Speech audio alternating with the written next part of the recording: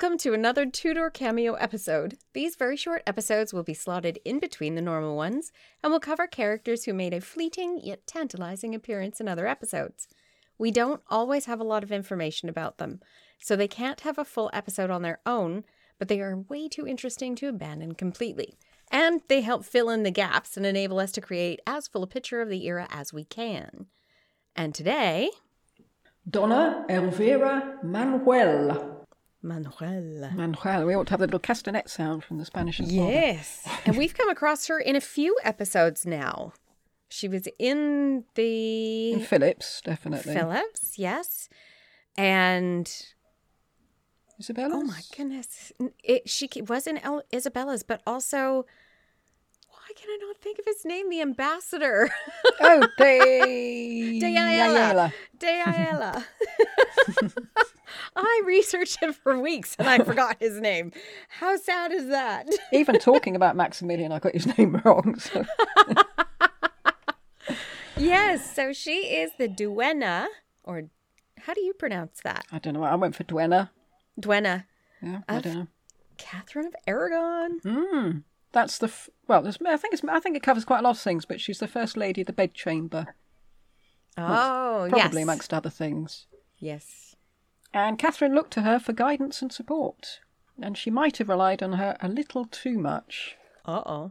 But I suppose you can't really blame her, because Katherine was very young. She was in a strange land, and she was about to marry a man she'd never met. And she was supposed to be guided by her duenna. That was the person who was supposed to ensure that she kept to Spanish morals and customs. Yes. But as to Elvira's character, the only adjectives I came across describing her were stern, proud, and bossy. Uh-oh. That doesn't bode well. No. She was appointed as First Lady in Waiting and head of Catherine's female retinue before they left for England in 1501. Oh, did she... Sorry, was there a male retinue? Was there a male retinue? I don't think there must have been. There'd have been male servants, wouldn't there? Well, I suppose so. In my head, for some reason, men didn't come with the ladies, but I guess they must have. Yeah, it's because you'd have had, well, for protection amongst other things. I suppose if you have a load of ladies travelling on their own, they're a bit vulnerable. I'm trying to remember. Somebody was talking about how one of the early queens brought over a bunch of her family with her, and they ended up gaining so much power because she had so much power over her husband, and from then on, they weren't supposed to bring men. I don't know if that has gone away. I don't know. All I read was that she's the head of the female I'm doing it now. Retinue. So I assume there'd be a male one, but... Okay. I don't know. We'll look into that. But yeah, the Count and Countess of de Cabra were to act as the head of Catherine's household. But Elvira Manuel became governess, chaperone, and effectively a mother substitute. And Isabella of Castile trusted Elvira completely. She and Ferdinand ordered that Elvira would run Catherine's household according to her discretion and their orders, and Katherine should do as Elvira advised. Which I think suited Elvira, and I think also suited Katherine, at that point at least. She's probably quite pleased to have someone... Tell her what to do. Yes, because she's probably floundering quite a lot. And I imagine she's been told this is what to expect, but it's still a shock, isn't it? Yes, and at least you have someone who understands where you're coming from when you come to England, because she didn't speak English. No. Which is a surprise. I still think that's a surprise. You'd think since that marriage negotiation had been going on for so long that she would have at least gotten some hello, Your Majesty, yes. The basics. Can you show me the way to the bus station? Anything like that, yes. She's had enough time. Where is the toilet? Donna Elvira accompanied Katherine to the port at La Coruña to get the boat to England, and with them was Donna Elvira's husband, Pedro Manrique, who was a, quote, overbearing, proud lord. So they sound like a lovely couple, don't they? No kidding. She's bossy and he's overbearing. Fantastic. It's thought that it was Donna Elvira who decided what Katherine should wear as she processed into London that first time. You'd have thought... Wow, she didn't even get to choose her own clothes? No, I'm quite surprised that it wasn't decided in advance by Isabella. Or maybe... Yes. Well, she rode behind Catherine and she wore a black mantilla, which was apparently made her look like a nun. And that's the how to describe them, the sort of... They're made of plastic now, I think.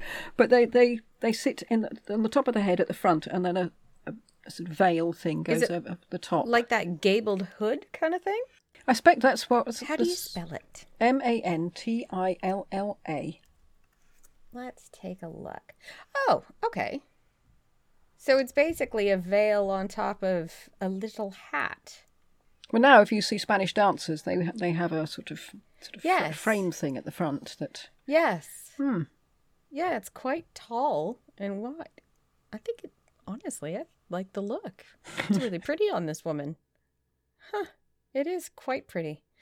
Although it might just be that, and this, I do know that they were into black lace and black embroidery at the time of Katherine, but that lace is beautiful framing the faces. Oh, you had to put that picture on the website. Following the ceremony and the wedding feast, it was up to Donna Elvira and a select group of ladies to prepare the marriage bed, which took 2 hours. You think, what are they doing to this thing? Do you know anything about the preparation of a marriage bed that they... I do know how the beds were supposed to be put together. So perhaps they were reorganizing the bed. Tudor beds had multiple mattresses. So what we think of a mattress now was what they called a bed then. And there were various layers. The bottom layer was quite often straw because it could hold up to the rubbing of the ropes. On top of that was another mattress. So it was just stuffed sacks, really. The next one was a mattress of a different material, sometimes wool, for the warmth. And the very top mattress was down feathers. And you can imagine how expensive those would have been. But they were the softest feathers. And they were in a mattress of ticking, which is a really tight woven fabric so that the points of the feathers don't come through it. But to make sure that it was smooth took a long time. You'd spend time beating the mattresses and fluffing them to ensure you didn't have lumps. So 2 hours, I could imagine, if they were making the bed from scratch. Which they might be for a marriage bed, mightn't they? Because nobody would have slept in it before. Yeah, because they would also gather smell over time. Yes. So we don't know whether we're born with our mattresses and our duvets, do we? Yes. I mean, if you think about it, she wouldn't have the smoke smell, but there weren't chimneys in most houses yet. So if you were lower down in scale, it would smell like smoke. It would absorb your sweat. It would absorb moisture throughout the air. And you'd end up with mold in a lot of them. And I should imagine little creatures move in as well. Oh, yes. So you might want to start with brand new with no little creatures in it and no weird scents. So yeah, maybe they were just building it up from the beginning. Well, 2 hours doesn't seem long enough now, does it? And then that's where the tradition of sleep tight comes in. And don't let the bed bugs bite.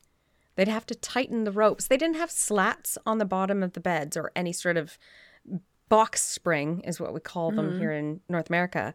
It was a series of ropes that were knotted once they were a certain tightness. And over time, as you were laying in them, they would loosen. That's why you get a lot of those manuscripts where it looks like people are sleeping like a banana. It's because the ropes have loosened and you've dropped down in the middle. So every night you were supposed to tighten those ropes. So sleep tight. And the don't let the bed bugs bite was usually herbs that they'd throw in with the bedding to try to prevent bugs from getting in there. It rather is neat. At least I thought it was a neat thing to figure out. I wonder how comfortable they were. Very. I've seen a few people sleep in them. Lucy Worsley did in one of her episodes, and she said it was very comfy at the beginning, but then as the rope sagged, she said I ended up sleeping almost sitting up. But yeah, if you get the feather-topped bed, that's an incredibly soft mattress. It's like sleeping on a cloud, apparently. Like a waterbed. Yes, without the waves. Yes. Elvira accompanied Katherine to Ludlow, and then 5 months later she accompanied her back again after Arthur's death. Oh. And she enforced all the rules of formal mourning, Spanish style. And Yes. Spanish style mourning was very formal indeed. Yes. She was probably the only person who knew what actually happened in that marriage bed. And she wrote to Isabella saying that Katherine was definitely still a virgin. Really? Yeah, and Isabella trusted Donna Elvira's word. Did Ferdinand trust her word? It's hard to tell, except that it was expedient for him to do so. Yes. So, But the papal dispensation that Isabella got was sort of a dual papal dispensation. She got a dispensation for if they had consummated the marriage and if they hadn't consummated the marriage. it was so there very must have been vague. some sort of question. Yes. But was Donna Elvira sensible to insist that Catherine was still a virgin? Because effectively she was saying that under canon law, the marriage between Arthur and Catherine was no marriage at all. Which by coincidence worked great for Catherine's second marriage to Henry. But that's only with hindsight. Because Yes. what rights would Catherine have? Because she's not, nor ever has been, the Princess of Wales. Well, then she would never be a dower Princess of Wales if it wasn't consummated. But her dowry that had already been paid would have gone back to her parents. Well, in theory. In theory, that's not what happened. We've got a whole episode on Catherine's marital problems, and they're not marital problems with her husbands, it's marital problems with her in-laws and her parents. Yes. But Donna Elvira was First Lady of the Bedchamber, so if anyone knew what had gone on in that bedchamber, it would be her. And it's thought that it was her who told Ferdinand and Isabella that the bedsheets hadn't been stained with blood. Right. Which was a sign that virginity had been breached. Yes. I'm not sure whether Catherine's virginity was ever checked, and it could be checked by a number of foolproof methods. I mean, checking whether the hymen was intact would be one, rather unpleasant one, or waving a chicken wing over her stomach would do the trick. Really? Oh, But I wasn't my quite sure. Is that goodness. still attached to a live chicken, or is this a... Oh. I don't know. Either way, it's not going to work. Doesn't really matter whether the chicken's alive or dead, well, apart from to the chicken. Oh, that's a horrible thought. It's possible that Donna Elvira was spying on Catherine's confessor, Alessandro Geraldini. A letter of his was intercepted, probably by Donna Elvira, it was thought it was, and this letter was sent to Ferdinand and Isabella. And sadly, we don't know what the letter said, or even to whom it was meant to be sent. But whatever it was, Geraldini was summoned straight back to Spain.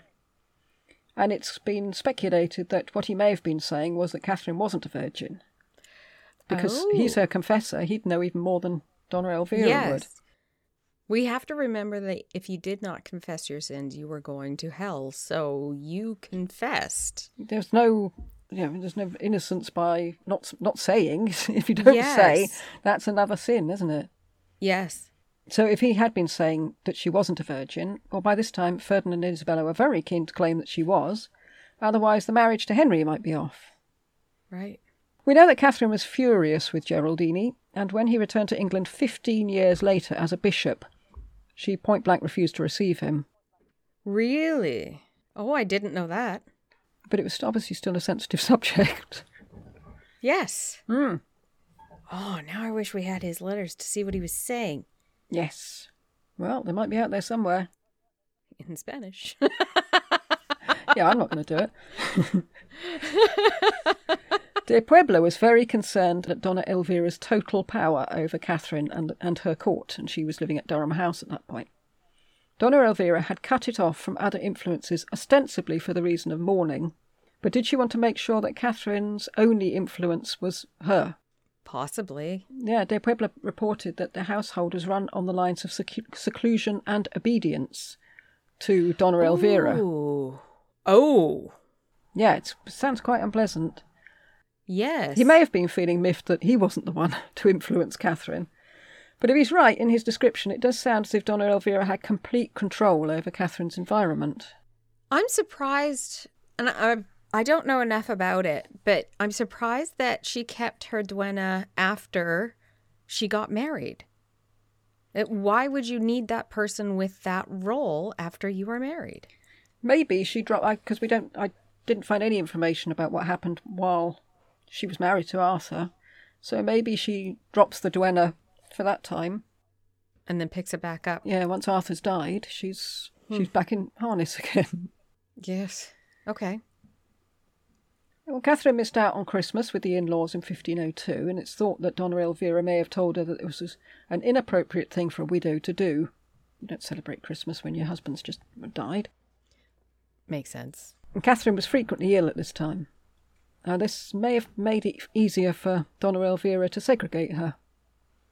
And could Catherine have been ill due to the stress of living under such an environment? I mean, that's just an interpretation I've thrown in there, but... It's a good question. She did have many stresses at this time, I suppose.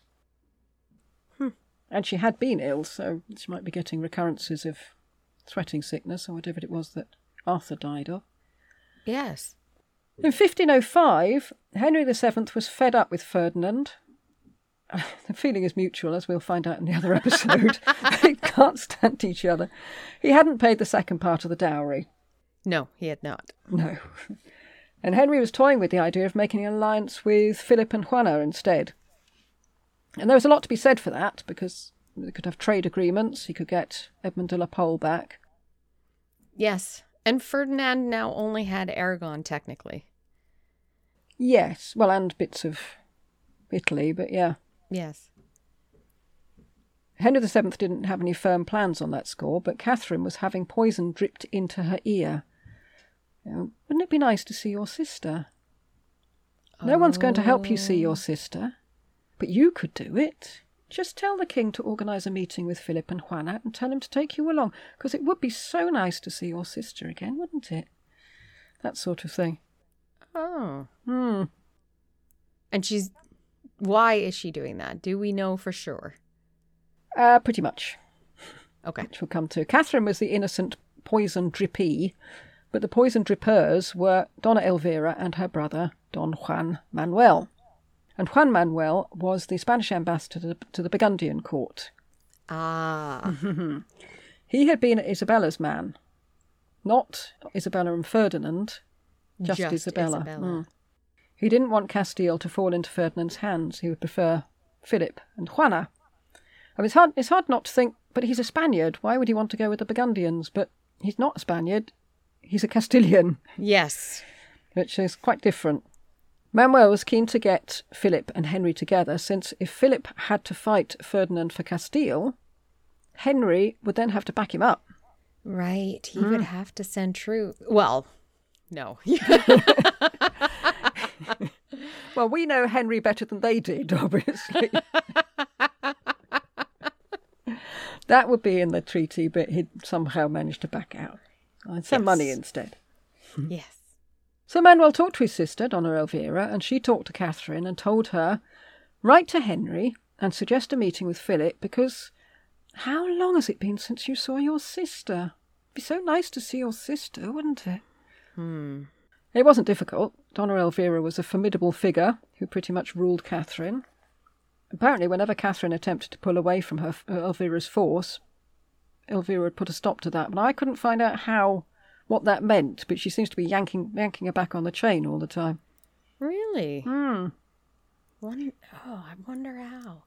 On the plus side, she kept Catherine's finances in order, telling her not to squander the money, but obviously on the minus side, she was manipulating Catherine. Yes. Where Catherine had no other points of reference. So, a certain amount of gaslighting going on. The poor girls. Her and Juana had bad people surrounding them. It really did. Donna Elvira had the support of Ferdinand and Isabella, and although De Puebla couldn't stand her, he could also see the benefit of having her there to keep a tight rein on Catherine's spending, because she tended to go a bit berserk if she hadn't got someone keeping an eye on it. Not in a sort of spendthrift way, but she liked to give money to people, and she liked to do things for people, don't pay for their dowry and that sort of thing. Yes, but that is if she's not getting enough of an income. You can't do it if you haven't got the money. Yes. Henry, in particular, seems to have valued Donna Elvira's role in subduing Catherine. He told De Puebla that it had been him who had lobbied Ferdinand and Isabella to get Donna Elvira reinstated. So that does imply that when Catherine was married to Arthur, she was left without a job. And then Henry said, actually, Catherine was a lot easier to contend with when she was around. Get her back. Oh, Poor Katherine. Yeah. De Puebla told of how Henry sent Donna Elvira a gold headdress. And the only people who had received such a thing before were Mary and Margaret Tudor, his daughters, and Margaret Beaufort. De Puebla was given strict instructions that Donna Elvira was to be given this headdress in front of Katherine. What? Well, the message here was, we like Donna Elvira, so do as she tells you, Katherine. That's horrible. Like, everybody is going against her, it feels like. The poor girl. Well, De Puebla was happy to do this because it made his job easier if Katherine was submissive rather than bolshy. Because apparently she could be quite bolshy. But then... Oh. Well, she did have De Ayala telling her to do different things. But by bolshy, they're probably just mean trying to fight back against all these people. People telling her what to do. Yes. Yeah, you get the feeling that poor Catherine's very much alone here, don't you? Yes. She's surrounded by people who don't seem to have her well-being at heart. At all. Her father's useless in this respect. Yes.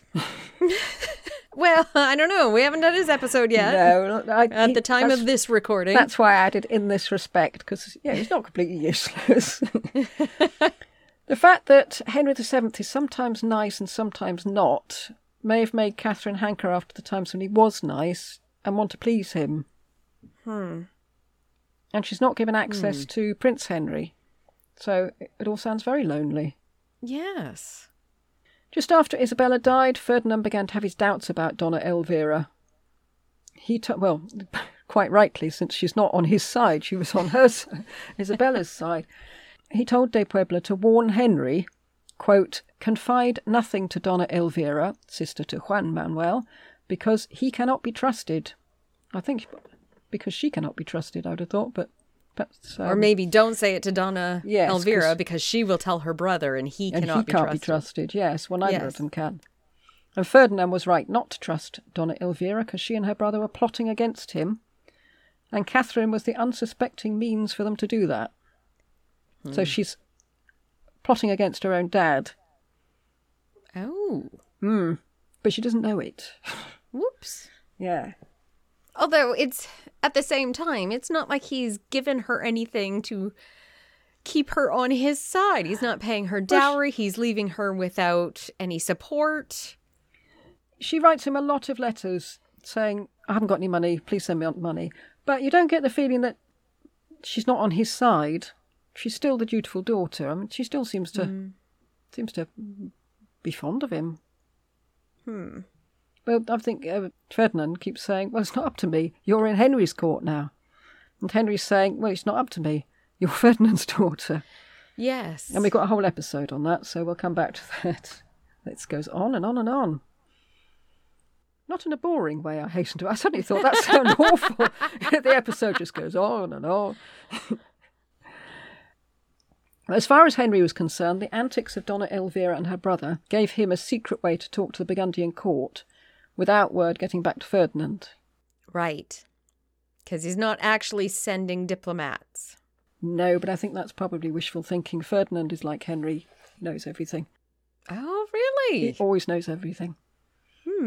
De Puebla was very suspicious about what was going on. He wrote to Ferdinand, quote, the ambassadors from Flanders have of late been very often to kiss the hand of the Princess of Wales. Donna Elvira Manuel, influenced by her brother Don Juan Manuel, procures them those frequent opportunities of seeing the princess, who has been won over by them to such an extent as to propose an interview between the King of England, the King Archduke, that's Philip, and the Queen Archduchess, that's Juana. The princess hopes to accompany the King of England to this meeting, and in this way to see her sister. Donna Elvira has taken great pains and persuaded the Princess of Wales to send one of her servants to the King Archduke, the Queen Archduchess, and Don Juan Manuel, with a message concerning this interview, unquote. So Ferdinand knows all about it through De Puebla. Right. So they all think they're doing things secretly, and nobody is. Nobody is. The only person not in the loop of anything seemed to be Maximilian. Or Katherine. Or Katherine. Quite apart from the prospect of seeing her sister again, Katherine was also very excited about her role in all this. Because she'd been completely sidelined before this, and no one would have cared about her opinions. But now she has the Burgundian diplomats coming to see her. Yes. And her alone. I'm important. Yes, this is all suddenly quite, it's going to her head a bit. Yes. I could see that. She is still, 16 now? Yeah, she's a little girl, really. Yes.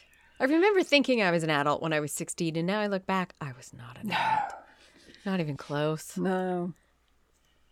Philip agreed to meet Henry near Calais at Saint-Omer. Katherine was so thrilled with her skills at diplomacy that she sent for de Puebla to tell him all about it. Oh, no. Look what I've done. Oh, no. And she said she was going to write to Henry and tell him the good news. And de Puebla was horrified. I can imagine. And he offered to take the letter for her. Ah, it's going to disappear. Yeah, I assume that he'd planned to show it to Ferdinand, but I think he'd probably more likely he would have destroyed it. Because yes, I don't think he probably would want to see Katherine brought down in that way. No. It wouldn't do the Spanish standing in the English court much good.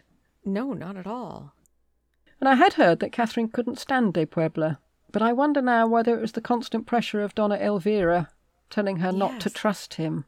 Well, it started with when she first arrived, de Ayala was against de Puebla. So her first interaction on England would have been, don't trust this guy, he's Jewish. Yes. Yeah, and with Donna Elvira, presumably being an immensely religious lady. Would have felt the same. She'd have kept going, yeah. Yeah, so she wouldn't have had any... I can't imagine she would have been around anybody that would have told her that de Puebla was a good man. And actually seems to be doing stuff on her side quite a lot of the time. Yes. I mean, not always, but quite a lot of the time. Well, we'll find out. He's got an episode at some point. Anyway, de Puebla then told Donna Elvira that he knew what she was up to, and it could be damaging to Spain's interest, and Donna Elvira promised to prevent Katherine from sending the letter to Henry. Liar. I don't believe it. No. I think she's a schemer. Oh, no, it's all's well. De Puebla went back home for supper, at his own house for once. And barely was the food approaching his lips when one of his servants barged in and told him that Donna Elvira had tricked him. She had no intention of preventing Katherine from sending the letter, and in fact the letter was winging its way to Henry as they spoke. Oh, no. So are we now looking at a race between the letter and de Puebla? I don't think Puebla would have won. He had terrible gouty legs. Oh, yes. Oh, no. Everybody had gout. He rushed back to Katherine, and he told Katherine a few home truths about Donna Elvira and her brother, with tears pouring down his face. Well, I don't know whether he felt it was better for him not to tell Katherine, but to be able to keep the channels open so that he could find out and let Ferdinand know. But now it was getting to the point where he was going to have to tell Katherine. Yeah, it's a diplomatic disaster. He also made Katherine swear not to pass on anything that he said to Donna Elvira. And he told her, quote, the interview was the work of Don Juan Manuel and Donna Elvira, who intended to do injury to her royal father and to the Queen her sister by it, unquote. Oh, jeez. And luckily for de Puebla, Katherine suddenly realised what had been going on and agreed to send a second letter to Henry, telling him to ignore the first, and she now realised that her father, quote, would be very sorry if such an interview were really to take place, unquote. So it's very much a send... Oh, God, don't send, don't send. Recall that message. Well, she must have felt such a fool as much as anything, and also she must have felt that everything she believed had been a sham, because she trusted Elvira. Yes. Oh, Henry claimed to be astonished, as if he hadn't known all about it. For a start, he knew about everything, and it had been him who had lobbied to get Donna Elvira back into Katherine's household. It seems more likely that any astonishment was because it turned out that Donna Elvira was working more for Castile than she was for Henry. Ah, yes. And it turned out that Donna Elvira and her brother had advised Philip not to hand over Edmund de la Pole. Ooh. Yes. That's what's going to get in his craw. Oh, I think so. And to rub salt in the wound, Philip then made Don Juan Manuel a Knight of the Golden Fleece. Katherine had been given a very harsh lesson, and the person she had trusted above all others had tricked her. Does that mean she gets rid of her? Someone gets rid of her. She then goes to Burgundy to be treated for an eye condition. Now, whether that was her own decision, or whether it was Catherine's or Henry's... Is this just a here's an out that keeps your face? Like, you're not humiliated? Yeah, but apparently there's a terrible scene. One of Catherine's servants described it as a horrible hour. So I don't know if she didn't... I get the impression she didn't want to go. Ooh. Or she was telling people a few home truths before she went. Oh, one of those. Well, maybe. Following Donald. Following Donna Elvira's removal, Henry VII suggested that Catherine should move to the court. To be under Elizabeth's guidance, then? Well, certainly Henry could keep an eye on her, I suppose. Mm-hmm. The intrigue with the Burgundian court didn't stop, though. Donna Elvira had gone, but her husband, Don Pedro Manrique, and he was the overbearing, proud lord, was still hanging around. And in fact, it was him who took those gushing schoolboy crush letters from Prince Henry to Philip. Oh. You know, all those, I love you, Philip. Yeah. Oh, great. Please write to me. Also, we come across Elvira's brother later, when Philip entered Castile and had that bit of bother with Ferdinand. I came across this when I was researching Ferdinand's episode. Ferdinand left and he headed off to Italy. Okay. And this was in 1506. And as a parting gift to Philip, Ferdinand bribed some of Philip's chief advisors in Castile. He gave 10 of them pensions for life, and one of those turncoats was Donna Elvira's brother, Don Manuel. Ooh, so he's not trustworthy in any way. He could be bought. At her wedding to Prince Henry, there was no Donna Elvira to choose what she should wear or to prepare the marriage bed. I'm sure someone did it, but she wasn't there. And I wonder if Catherine missed her in some way or whether she was relieved to see her go. But that is the story of the life, or a small part of the life, of Donna Elvira Manuel. Sneaky. Doesn't sound like a very nice lady. She sounds awful, doesn't she? Yes, she does. Really awful. Yes, she Bossy, does. sneaky, manipulating. Oh, just do this, Catherine. You know you want to. Yeah. When did you last see your sister? I might be putting that voice on her. She might not have said it like that at all. But... So we'll get to hear more about this palaver with the marriages, or we will have already heard about it. I'm not sure the order that these things will go in. Ferdinand's episode. Well, in a special episode on the marriage negotiations. Right. Yeah, because there was so much from the calendar rolls. There was so much stuff about it. I thought this is a special episode's worth. Oh, perfect. And quite a long one. We like special episodes. Yes. I'm going to show you what I was looking at. Well, it's these ladies. That is what you were talking about. Yes. That mantellius thing is the big thing that holds it up. Yes. Isn't it beautiful, though? I just think it looks gorgeous with the way it... Yeah.